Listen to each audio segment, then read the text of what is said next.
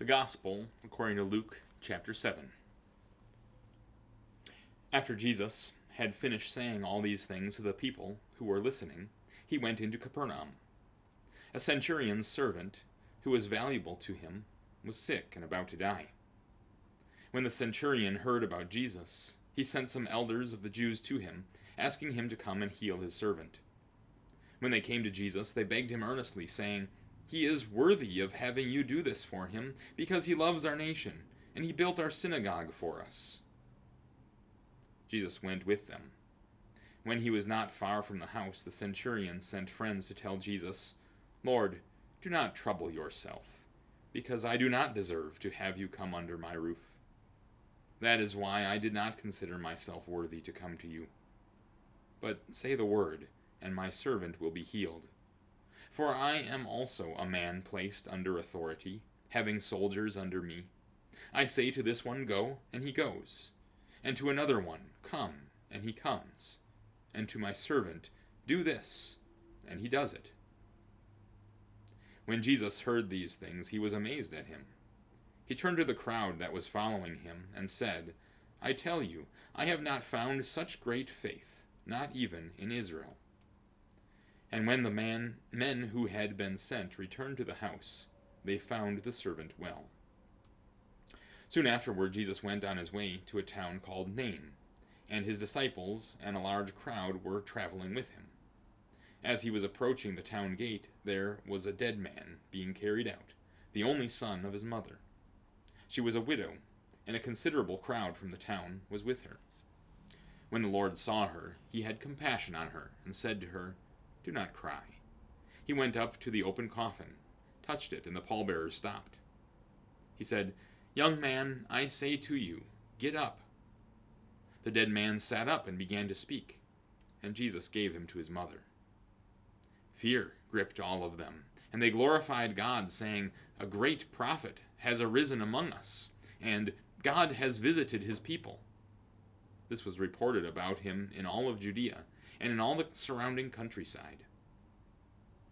John's disciples told him about all these things.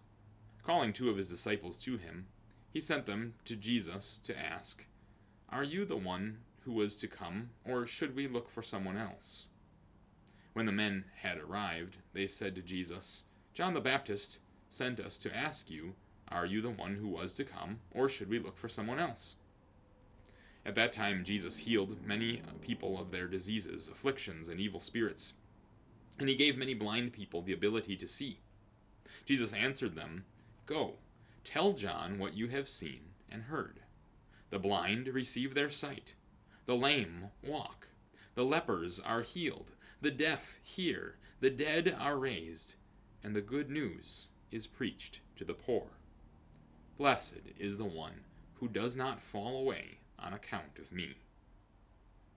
After John's messengers had left, Jesus began to talk to the crowds about John. "What did you go out into the wilderness to see? A reed shaken by the wind? No. Then what did you go out to see? A man dressed in soft clothing? Yet those who are dressed in splendid clothing and live in luxury are in royal palaces. But what did you go out to see? A prophet? Yes, I tell you, and much more than a prophet. This is the one about whom it is written, 'Look, I am sending my messenger ahead of you, who will prepare your way before you.' Yes, I tell you, among those born of women, there is no prophet greater than John.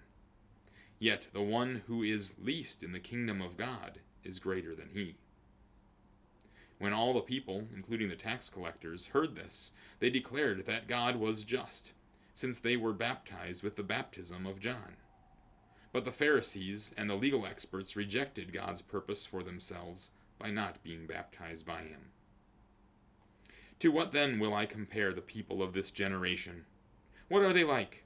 They are like children sitting in the marketplace and calling to one another, "We played the flute for you, and you did not dance. We sang a dirge, and you did not weep." For John the Baptist has come without eating bread or drinking wine, and you say, "He has a demon." The Son of Man has come eating and drinking, and you say, "Look, a man who is a glutton and a drunkard, a friend of tax collectors and sinners. Yet wisdom is declared right by all her children. A certain one of the Pharisees asked Jesus to eat with him. Jesus entered the Pharisee's house and reclined at the table. Just then, a sinful woman from that town learned that he was reclining in the Pharisee's house. She brought an alabaster jar of perfume, stood behind him near his feet, weeping, and began to wet his feet with her tears. Then she began to wipe them with her hair, while also kissing his feet and anointing them with the perfume. When the Pharisee who had invited him saw this, he said to himself, "If this man were a prophet, he would realize who is touching him, and what kind of woman she is, because she is a sinner." Jesus answered him, "Simon, I have something to tell you." He said, "Teacher, say it." A certain moneylender had 2 debtors. The one owed 500 denarii, and the other 50. When they could not pay, he forgave them both. So, which of them will love him more? Simon answered, "I suppose the one who had the larger debt forgiven." Then he told him, "You have judged correctly."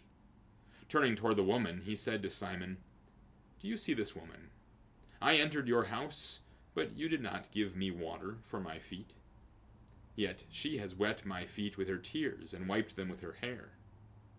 You did not give me a kiss, but she from the time I entered has not stopped kissing my feet.